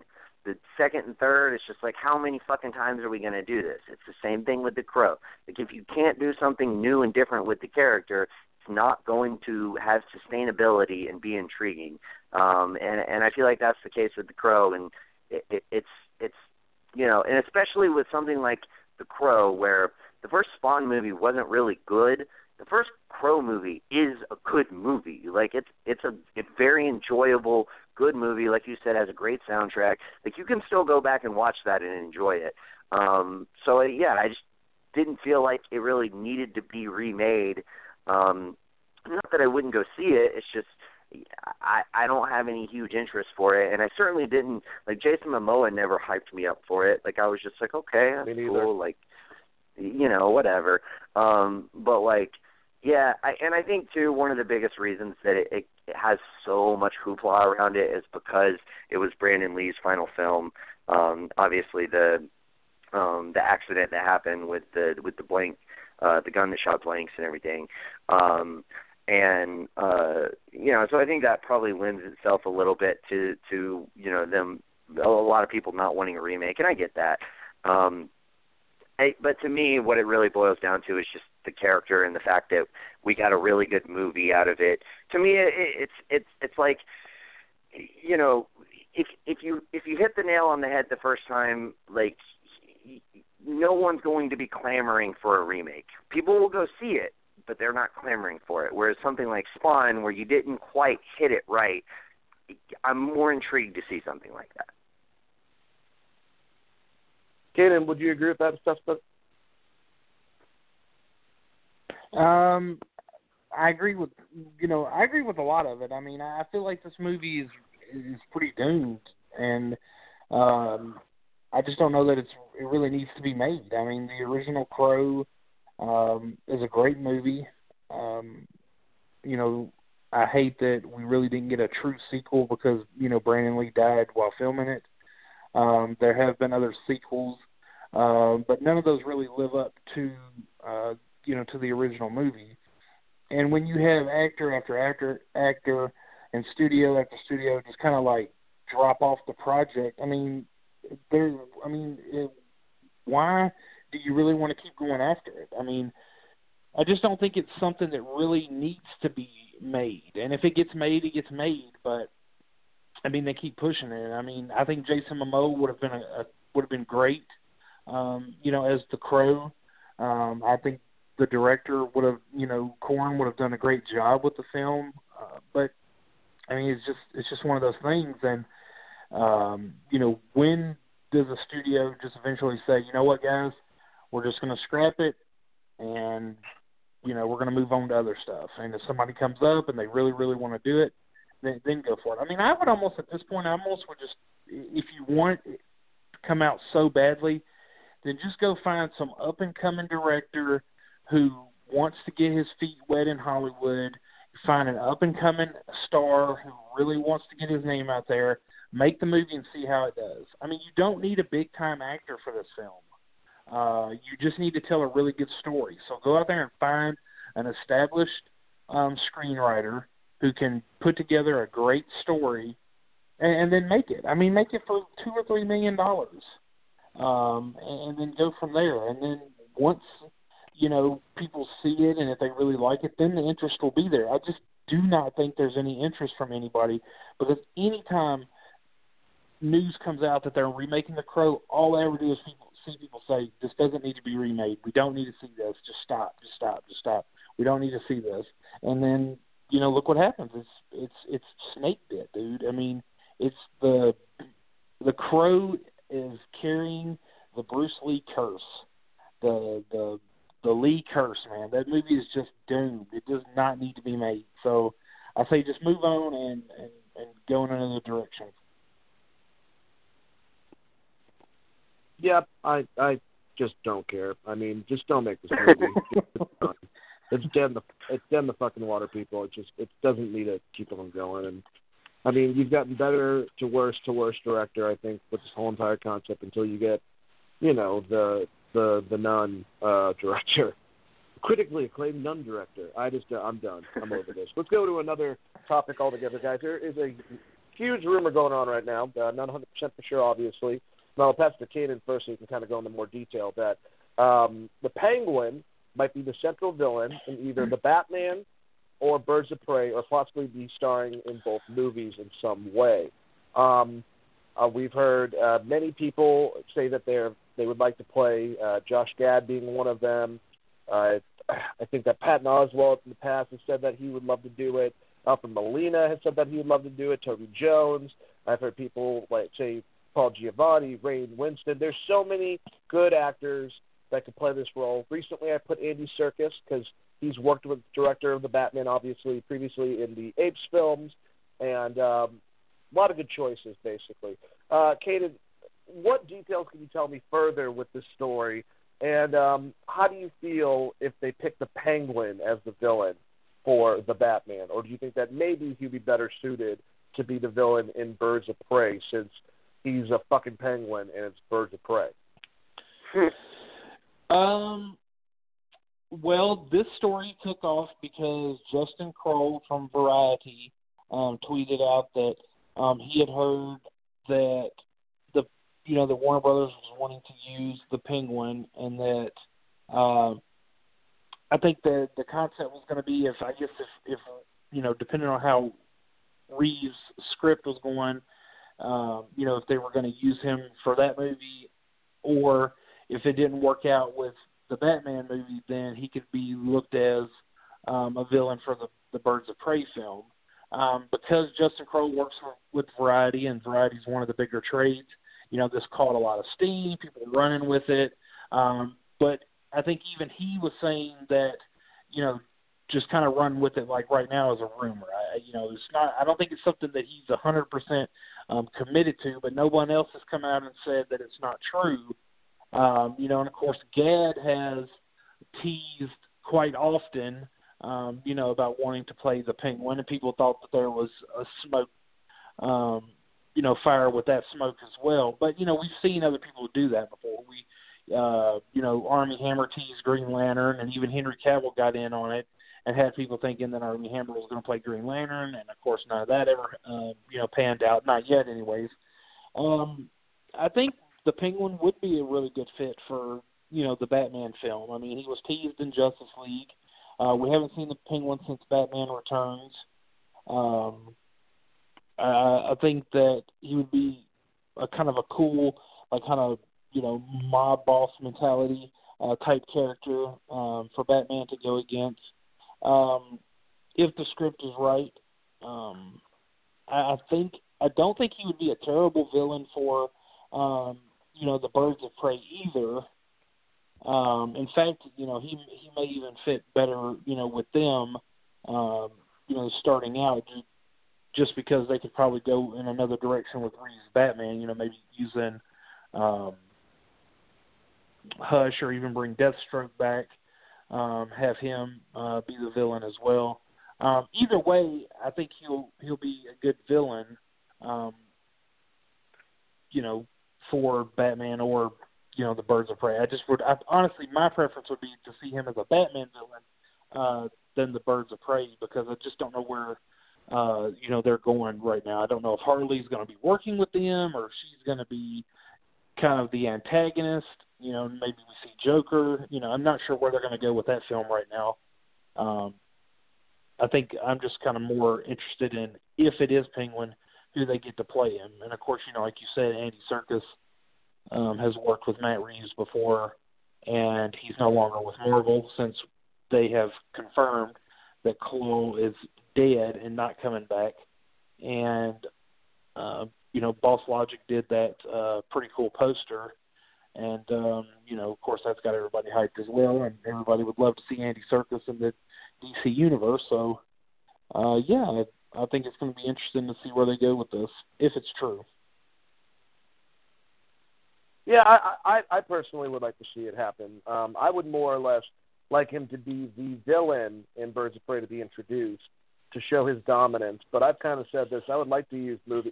If we don't get the Batman and we get maybe Batgirl and this, or Nightwing, or maybe like one or two of them beforehand, show what parts of Gotham are taken over by what crime lords. Have Black Mask controlling this section, the Joker controlling that section, the Penguin doing this. And maybe they get wrapped up in the same story because Harley's going for whatever and gets caught up in the mix with the Birds of Prey, who's going after to take out Penguin. Then in the Batman, you can do a Hush-like story or something that's different, maybe the Riddler, and it's not one of the crime bosses, but involve, opening up more of the world that way with Batman. It's a very interesting concept, but Penguin, I don't like the Josh Gad idea. I'm sorry. I think that Josh Gad's a great actor. I'd rather have Jonah Hill over him, and I know people are going to be like, what the hell? They're a similar concept as an actor, same size, very similar look. But Jonah Hill, I think, is a very impressive character actor. I think that he's shown a range and a quality that I'd rather him, but I'd rather neither of them. I don't think they could bring that character being serious. I thought he was wacky with Danny DeVito's version. It was fun. The version previous to that with Rocky's coach, Burgess Meredith, also just very classic. I would like, if I had any choice, and a lot of those are great choices. Paul Giamatti would be great. Ray Winston would be great. There's a lot of versions of that that would be awesome. Give it to what the hell? Tyrion. Oh man, why is my brain not working tonight, guys? Tyrion Lannister. But yeah, just I was gonna let you figure that one out. Peter Dinklage. I can't do it right. Peter Dinklage. Thank you. There's certain people, but if I could have anyone, I would have Joe Pesci play a vicious Penguin, a gangster lord Penguin that's brutal as hell, that's much more grounded, that doesn't have web fingers or anything like that. That's more of how they displayed him in the comics in the 90s. He owns the Iceberg Lounge. He's a mob boss, and he's much more, getting his guys to brutally murder someone in front of him type of concept. Robin Lord Taylor kind of had that ruthlessness that Penguin's supposed to embody in Gotham, and I really appreciated him for doing that. That rage aspect, that gangster aspect, I don't think they're going to get Joe Pesci. I think Paul Giamatti would be my second choice after that. But something of that type of concept. Nick, how do you feel about this whole entire thing? Would you want to see the Penguin as a villain in either Birds of Prey or the Batman? Sure. No, I mean, I think it would be great. Granted, as much as I would like to see Deathstroke or Black Mask, a character that we've yet to see take the silver screen, and I think it would be a little too soon for Hush. I mean, I know that Batman's in an established universe, so you could definitely get away with it, but being that DC seemingly, to a lot of people anyway, has rushed a few too many things, I would hold off on that. I think that would almost be the perfect benchmark to a Batman trilogy would be the Hush storyline, or even the sequel could work. But no, I mean, I think your five biggest Batman villains of all time are probably Joker, Penguin, Riddler, Catwoman, and Two-Face. When I think of Batman villains, those are the five that come to mind first. And out of those five, the one that that's been the longest since we have seen is the Penguin. As Kanan mentioned, it's been since 1992, Batman Returns, since we've seen the character. So, no, I would be totally fine with it. I really like Toby Jones. Dane, you mentioned him earlier. I think Toby Jones, he's got a somewhat of a, to me, almost like a Philip Seymour Hoffman quality where he could play menacing. He's not asked to do it very often. He's usually weaselly, but I think he could pull it off. When Philip Seymour Hoffman, obviously we weren't doing all of this when he was cast in Mission Impossible 3, but he showed a new range in that movie of just being so menacing. I don't recall him ever having done a character like that before that film. I think Toby Jones could pull that off too. And maybe it's just because they both played Truman Capote in different movies that I'm drawing this parallel. I don't know. But no, I really like him. I think he could pull it off very well. But yeah, no, I like the idea. As far as Birds of Prey, I don't mind it because I think you would want to get an established villain. I think you could get away with a lesser-known villain more in a Batman movie than you could in a Birds of Prey movie. So I would get it in that aspect. If they wanted to utilize that character in that movie, that would be fine with me. But again, it's kind of like Kanan said. There's so much there's so much that we don't know about the movie, how everything is going to be constructed. Whereas with a Batman movie, we at least know, Batman is the guy who's going to fight the villain.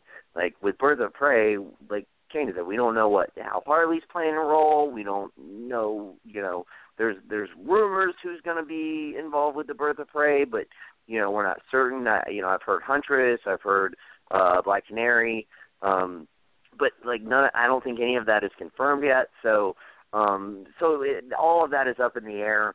So it's just hard to pontificate as far as how the Penguin would fit in that equation. Whereas with Batman, you could very easily fit him into the equation of Batman versus the Penguin and all of his goons.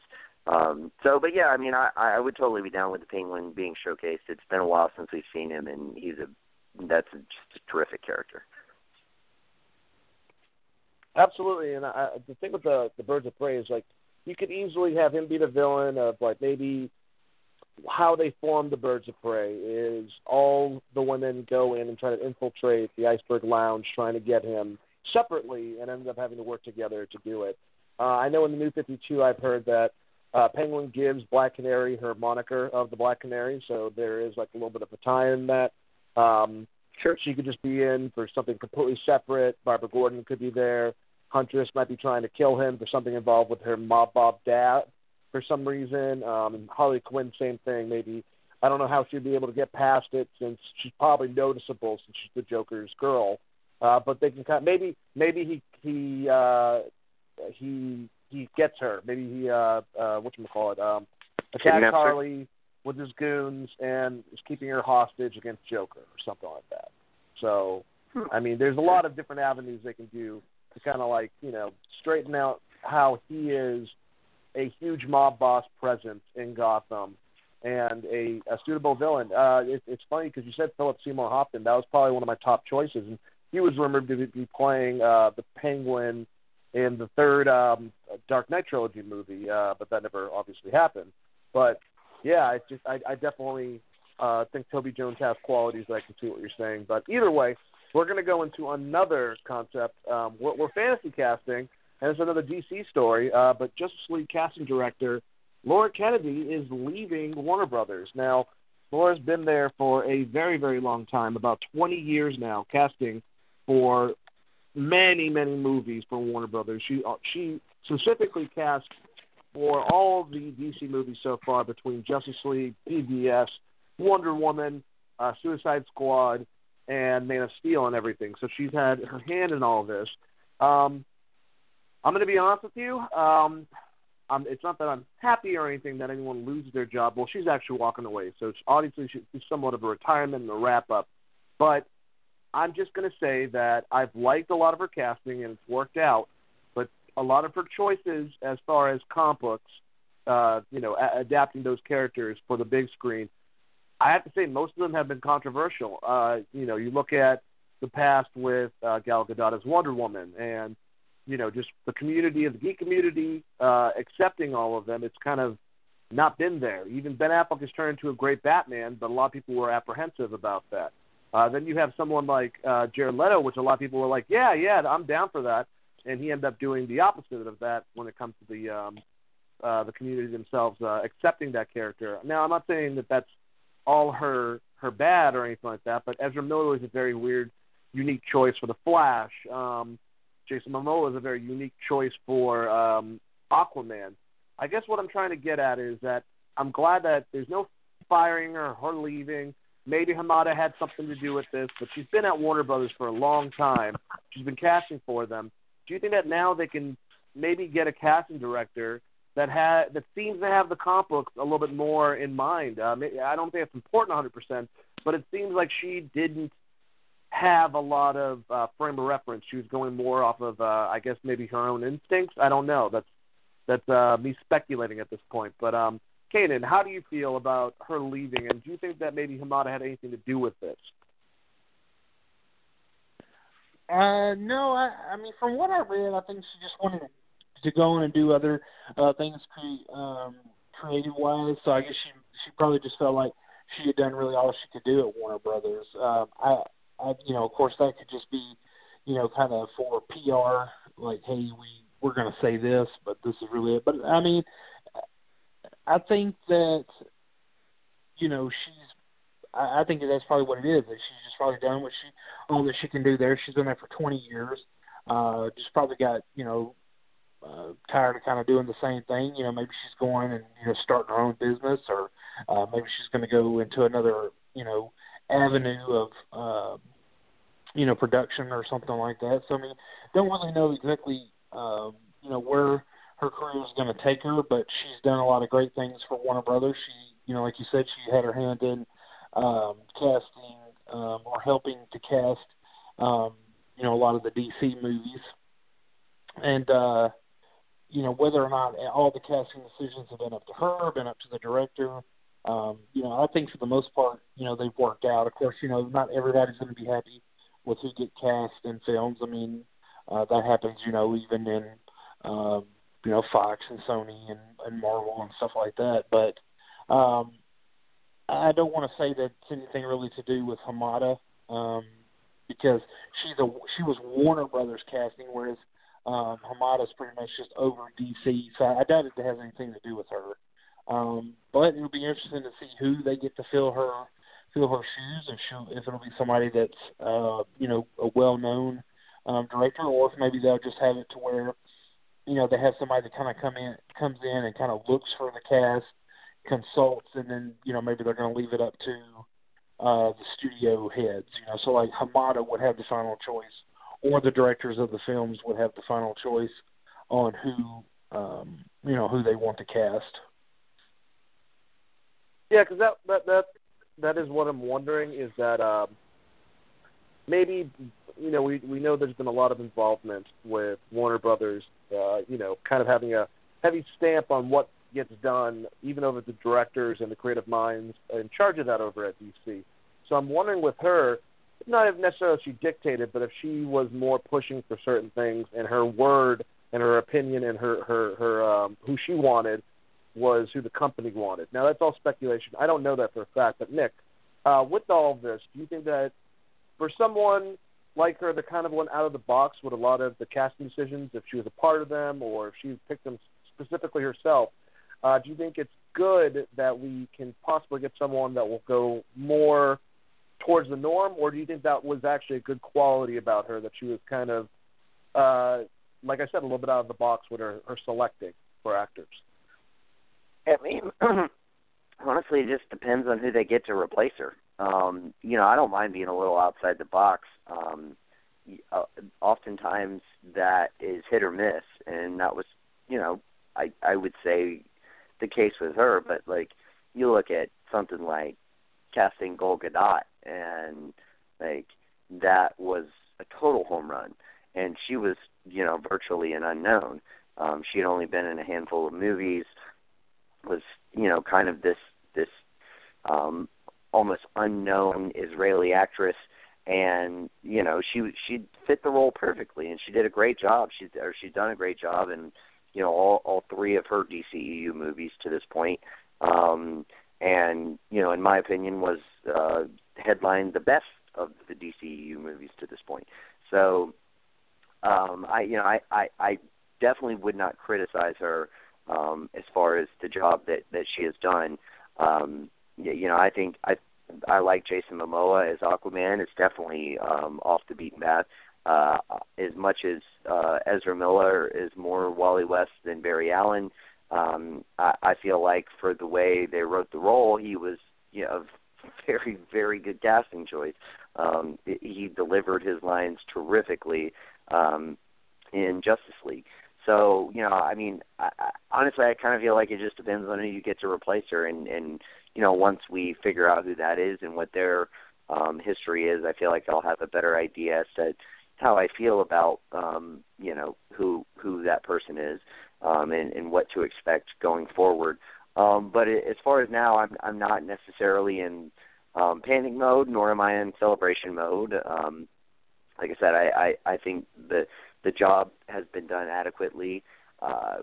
We've got a lot of great roles out of it. We've had some misses, but, you know, I even still with the misses, I feel like more of that had to do with writing and you know, the way the stories were constructed, and less to do with casting choices.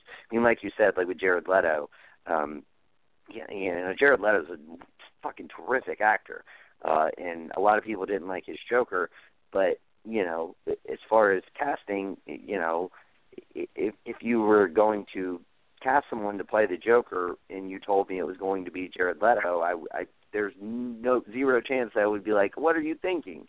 You know, that's a great decision. Now, what we got was a little controversial, but again, a lot of that I'm sure had to do with the directorial process and the particular actor's process of how he was taking in the character and everything else. But as far as her decision, as far as casting, I have no problem with it, and it'll be interesting to see, you know, who we get, you know, going forward.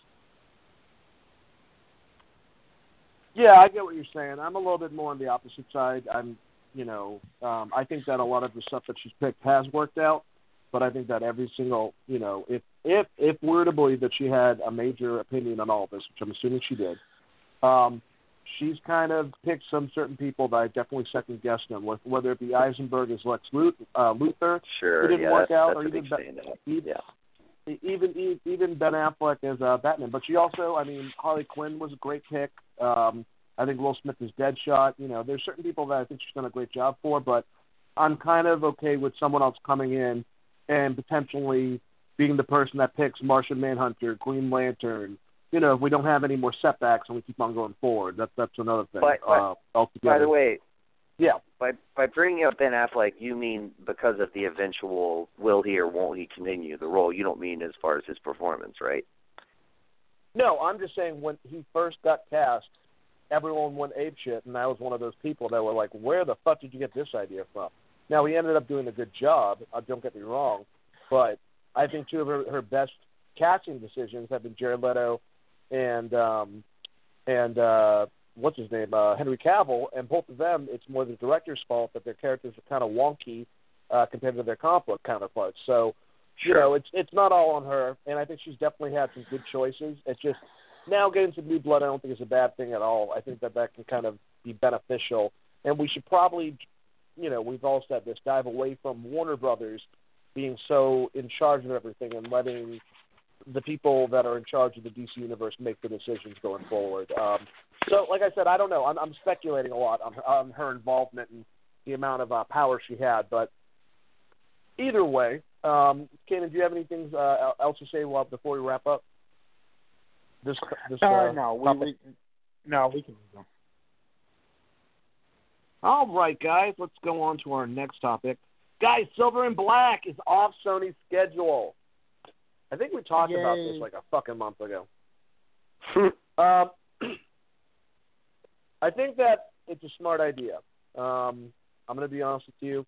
I like the idea that Black Cat might be involved, the rumors, with the next Spider-Man movie in some way. So maybe they've said, all right, we got to figure our shit out. Where do we really want to use her? You know, Felicia Hardy has much more involvement with Peter Parker at this point.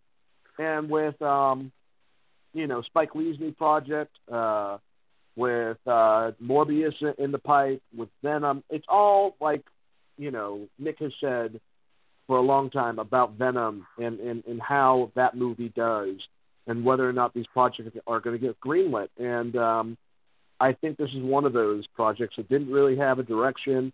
They didn't really have a concept of where it would end up with the storyline and connecting-wise. They just wanted to make the movie to develop the characters, to make toys and, you know, expand their universe, which is not a good way of going into it. Nick, how do you like the fact that they decided to take this off the slate? Well, first things first, I think that the predictive of how Venom does will have a big effect on, you know, how these movies go. I want to say that was Juwan's proclamation before it was mine. I just agreed with him. But Juwan's gotten credit for my proclamations in the past, so I will take full credit for that shit. Fuck you, Juwan. Yeah, fuck you, Juwan.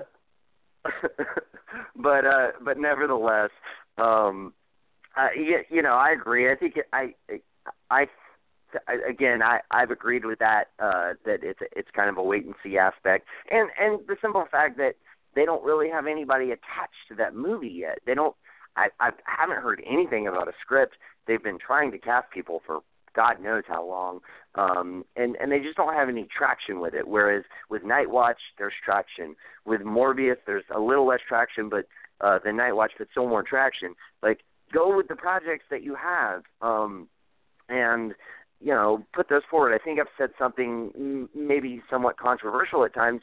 With the same thing with the DCEU is like, you know, I get that we want, you know, a Batman movie, but you know, if you have a really good, you know, Justice League Dark movie that you have a script written for and everything else, that's just an example. It's not, you know, not saying that they do, but like if you do, like, go with that. Like, you know, make what you have, and make what you know is or what you are strongly inclined to think is going to be really good, and don't force something in the works that's not going to be good. You don't need to jump on that bandwagon of we have to have strong female characters, you know, because that's what's popular right now. Like, if you don't have a good story, then don't do it, you know? Like, don't do it just to do it.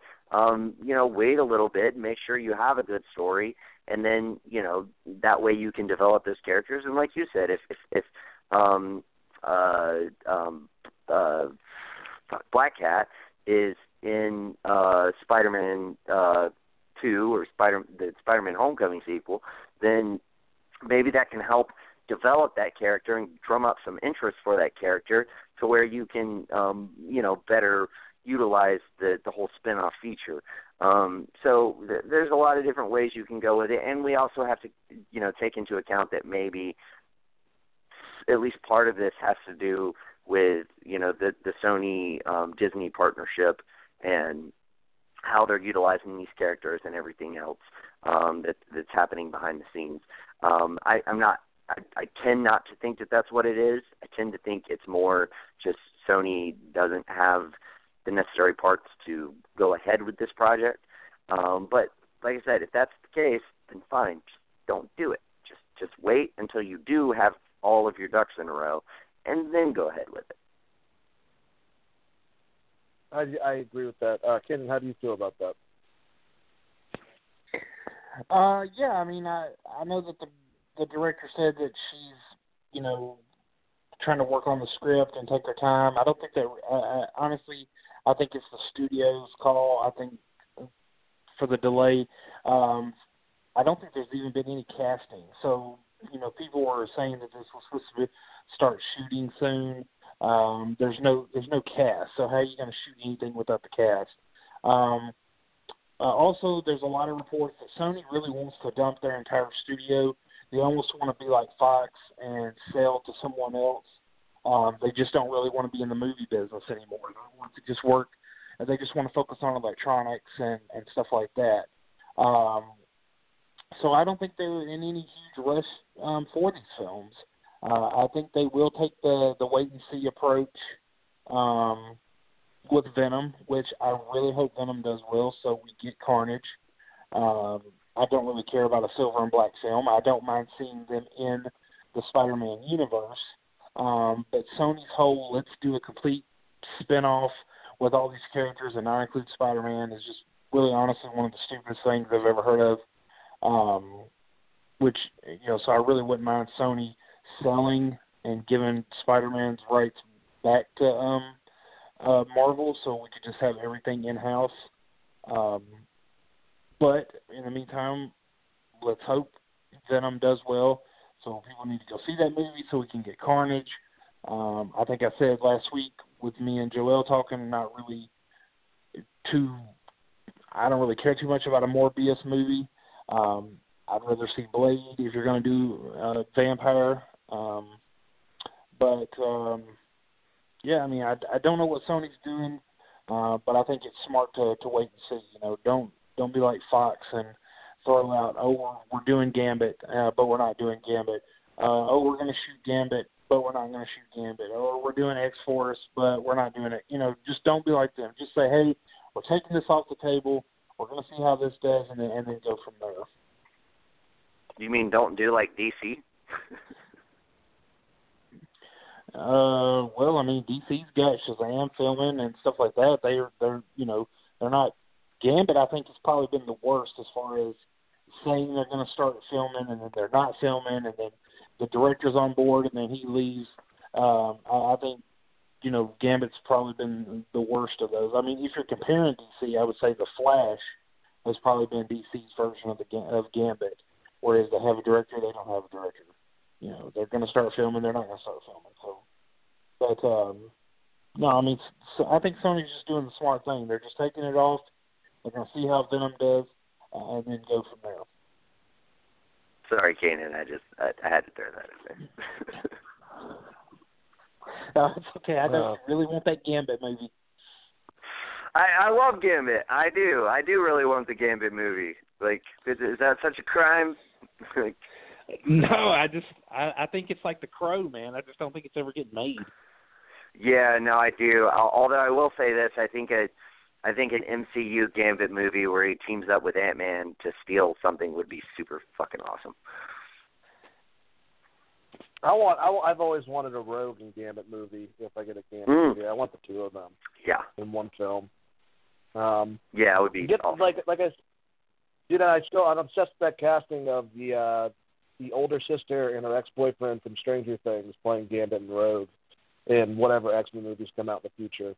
Don't know the name of the actors, but hopefully you know what I'm talking about. Boss Logic did them as the characters, and they were pretty damn impressive. I still really like Josh Hartnett as Gambit. You forever imprinted that in my brain.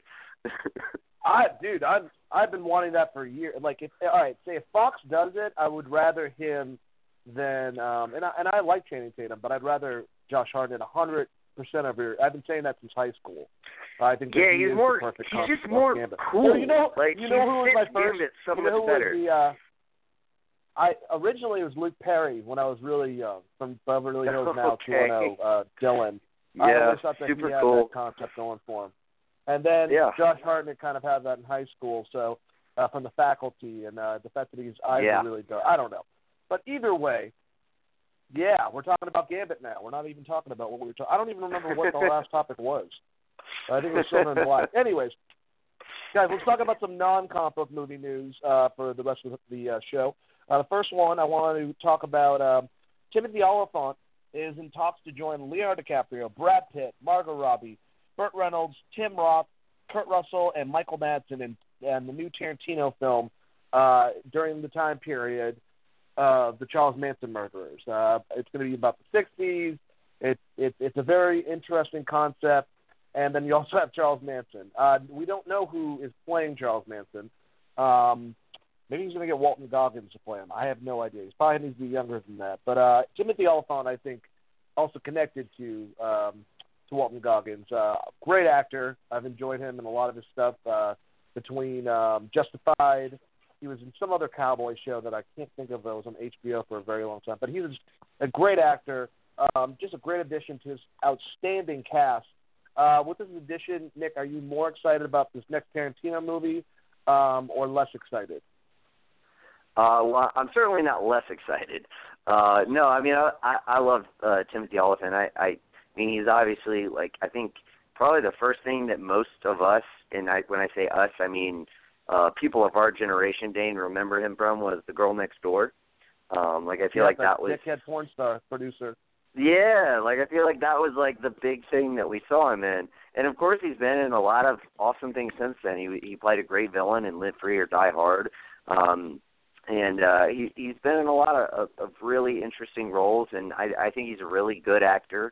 I'm very interested to see if he's playing a role in this movie, because, of course, it's still just speculation. He's in talks. But, I mean, if he is, like, I think him under, kind of the guise of a director like Tarantino, like, we could see one of, if not his best performance to date. And all of those names that you have already thrown out are so good. Like, that cast is stacked. I'm really hoping that we get kind of more of a, like, kind of back to basics as far as Tarantino, where we get, like, these maybe 3 to 5 different stories that intertwine all around, like, kind of circling, more Pulp Fiction-y, like, kind of circling around 1969's Los Angeles, and they all have some kind of small connection to the Manson murders of Sharon Tate and all those other people. Like, I think that would be super interesting. That's kind of what I've got my fingers crossed for. And as far as Charlie Manson, who I would really love to see Charlie Manson play Charlie Manson is Emile Hirsch. Also from The Girl Next Door. The guy has, he got, wasted at, like, some Hollywood party and apparently, like, tried to choke, like, a film executive who was a woman, no less. So he kind of got blacklisted. He was recently in that movie, The Autopsy of Jane Doe, which, Dane, I know you saw and said was really good. And I've heard other people say it was pretty good. But he's been kind of blacklisted, and Tarantino is the guy who doesn't give a fuck about any of that. He brought back John Travolta. He recently cast what's her name? Damn, her name escapes me, but very famous actress from the 80s in his most recent Western movie. I believe she was. Thank you. That is exactly who I was thinking of. So, I mean, he's kind of famous for bringing people back and resurrecting people's careers.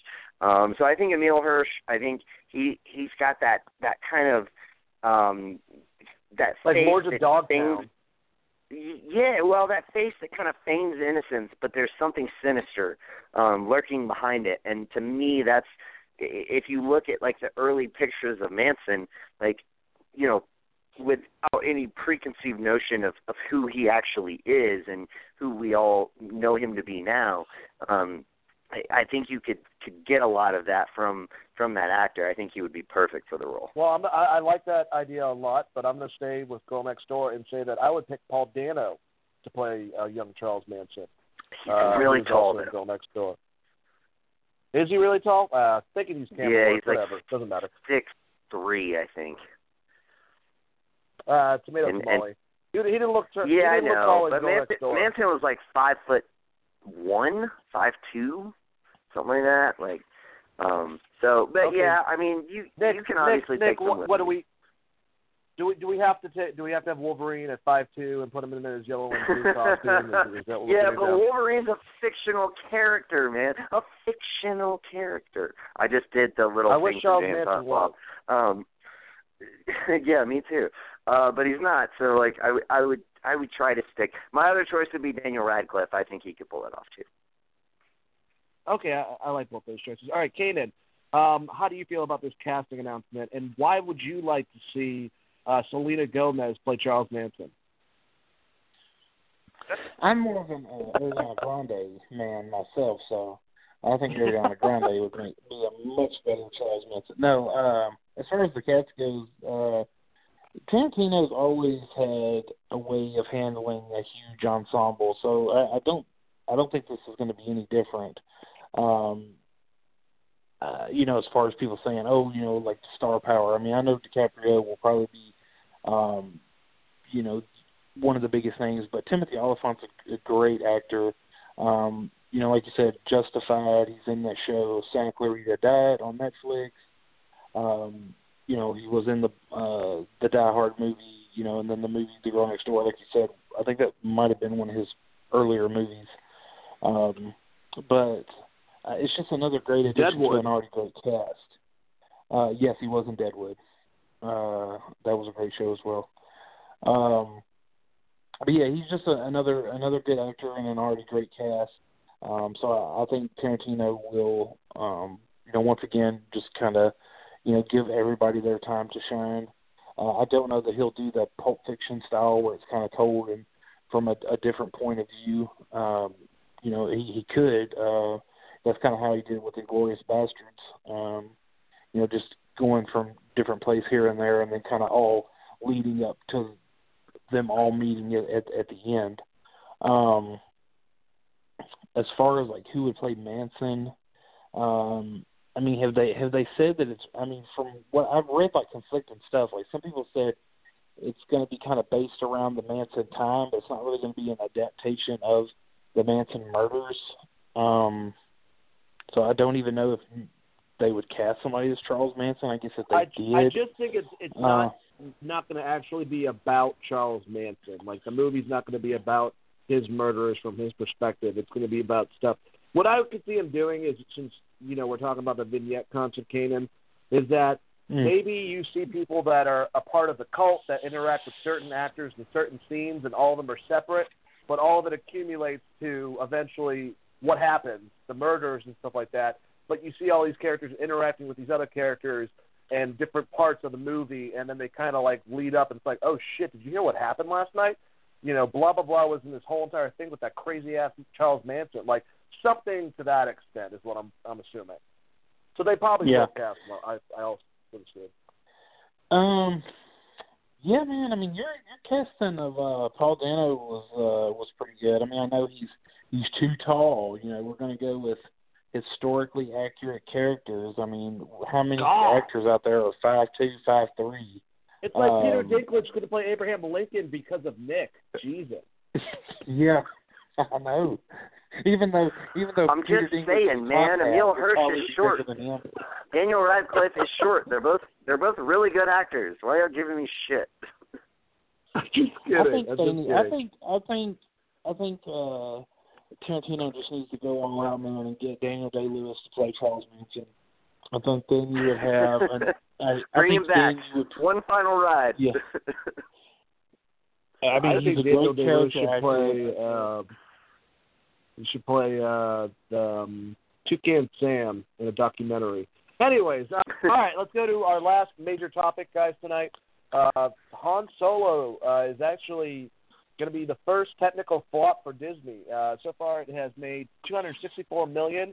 The first weekend, it made $84.4 million for the 3-day weekend. It was number one at the top. It's going to drop now. It's got a 65% drop and has made less than $30 million this last weekend. Wow. Just kind of relatively quickly, since we have 10 minutes left.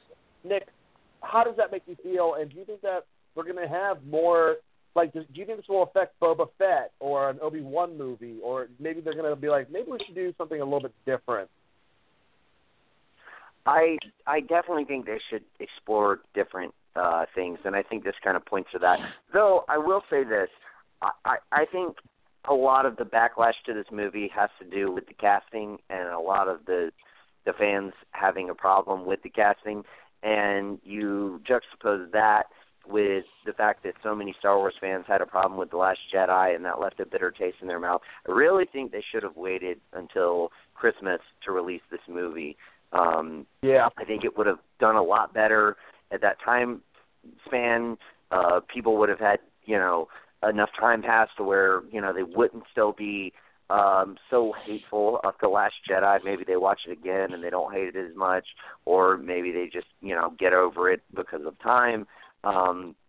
So I think a lot of the cards were stacked against them for this film. And Disney, there was a report that came out like 3 or 4 months ago that Disney was kind of preparing for this.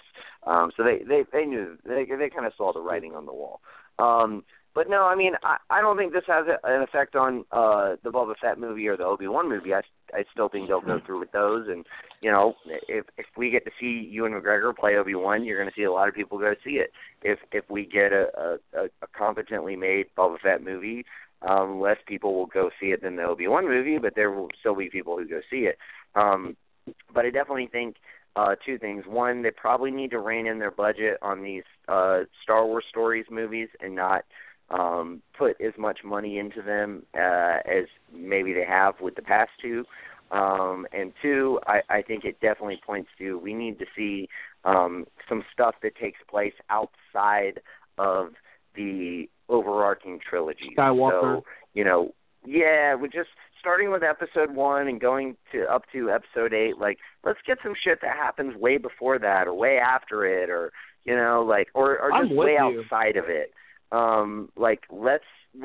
It's a huge universe. There's so much to be explored.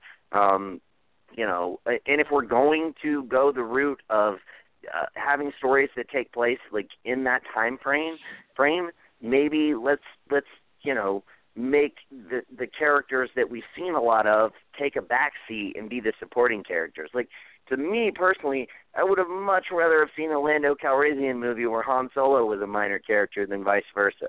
I would love to see a Shadows of the Empire movie where Sebastian Stan makes maybe not a cameo as Luke Skywalker, but has a small supporting role, and we get to follow Dash Rendar. There's so many stories that they could tap into that would be more interesting than seeing a young Han Solo, or a young Boba Fett, or whatever the case may be. So that's kind of where I sit on it. Yeah, and the fact that this movie, because of reshoots and everything and all the problems, cost almost $400 million, and it hasn't even been able to make half that right now, and it's chunking to be dropping every week. That's not good. Kanan, do you think Lucasfilm should allow, I don't know, diehard Star Wars fans to start writing the films, since they obviously know how they're supposed to be done a hell of a lot more than the creative team behind them, right? Well, I did see that there was a nice little exchange between Colin Trevorrow and Mark Hamill on Twitter about pretty much Colin saying that his son could have wrote a better script for The Last Jedi than Rian Johnson. And then Mark Hamill kind of got in on it, and I guess he added fuel to the fire. Because I know Hamill kind of backtracked a little bit about his take on his character with The Last Jedi, but when it first came out, Hamill was not happy with the way his character, Luke Skywalker was treated in the movie to begin with. So, but no, I don't think fans should write anything because, people get paid to be screenwriters. Fans, I've seen them do great fan fiction on YouTube and stuff, and it's really good for that,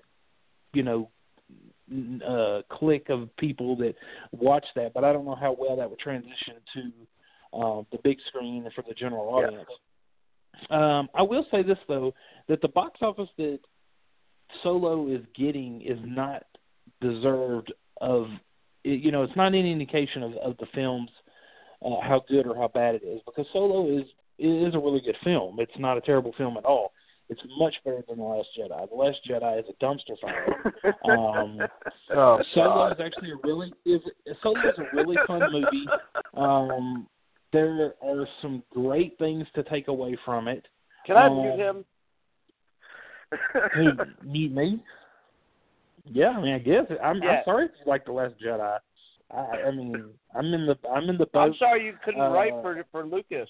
I'm sorry that you couldn't create the ending you wanted. I never said anything about writing. I just said it was terrible. But no, I mean, Solo. Simple, B. Just wrap it up. Wrap that shit up. Oh my gosh. The one Last Jedi fan, and he's part of Geek Nation.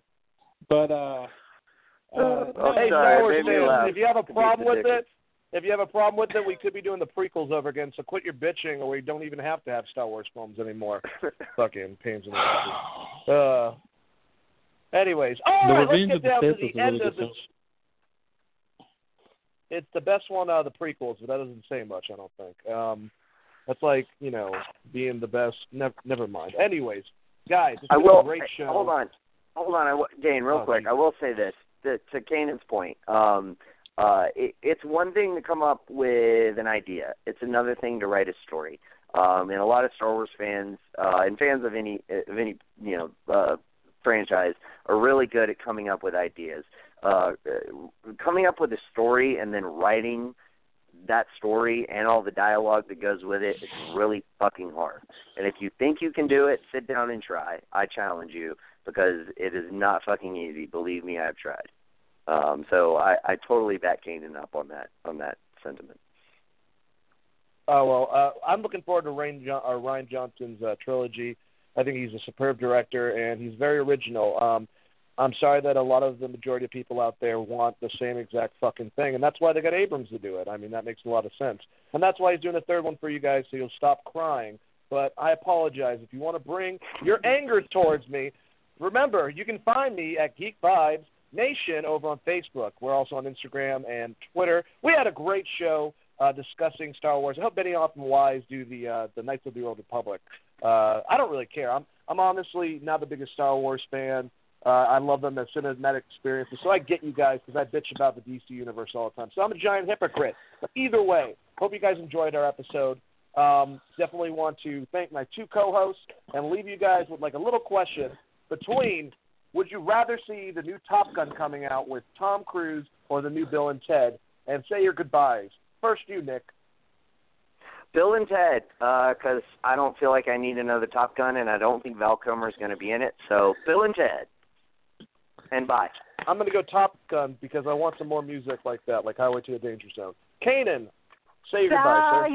Into the danger zone. I'm going to say I want both because I like both, and goodbyes. All right, guys. Thank you for listening to us tonight, and definitely get ready for the next week of great shows that we have for you. Hey, it's Dean Kane. You may know me as a superhero or two or four. And you are listening to Geek Vibes Live. I didn't know we could pick May both. the Geek Vibes. What's that? I didn't know we could May pick the both. Geek Vibes be with you. Kanan? Oh, well, that's Kanan's choices. He likes Star Wars films that are bad.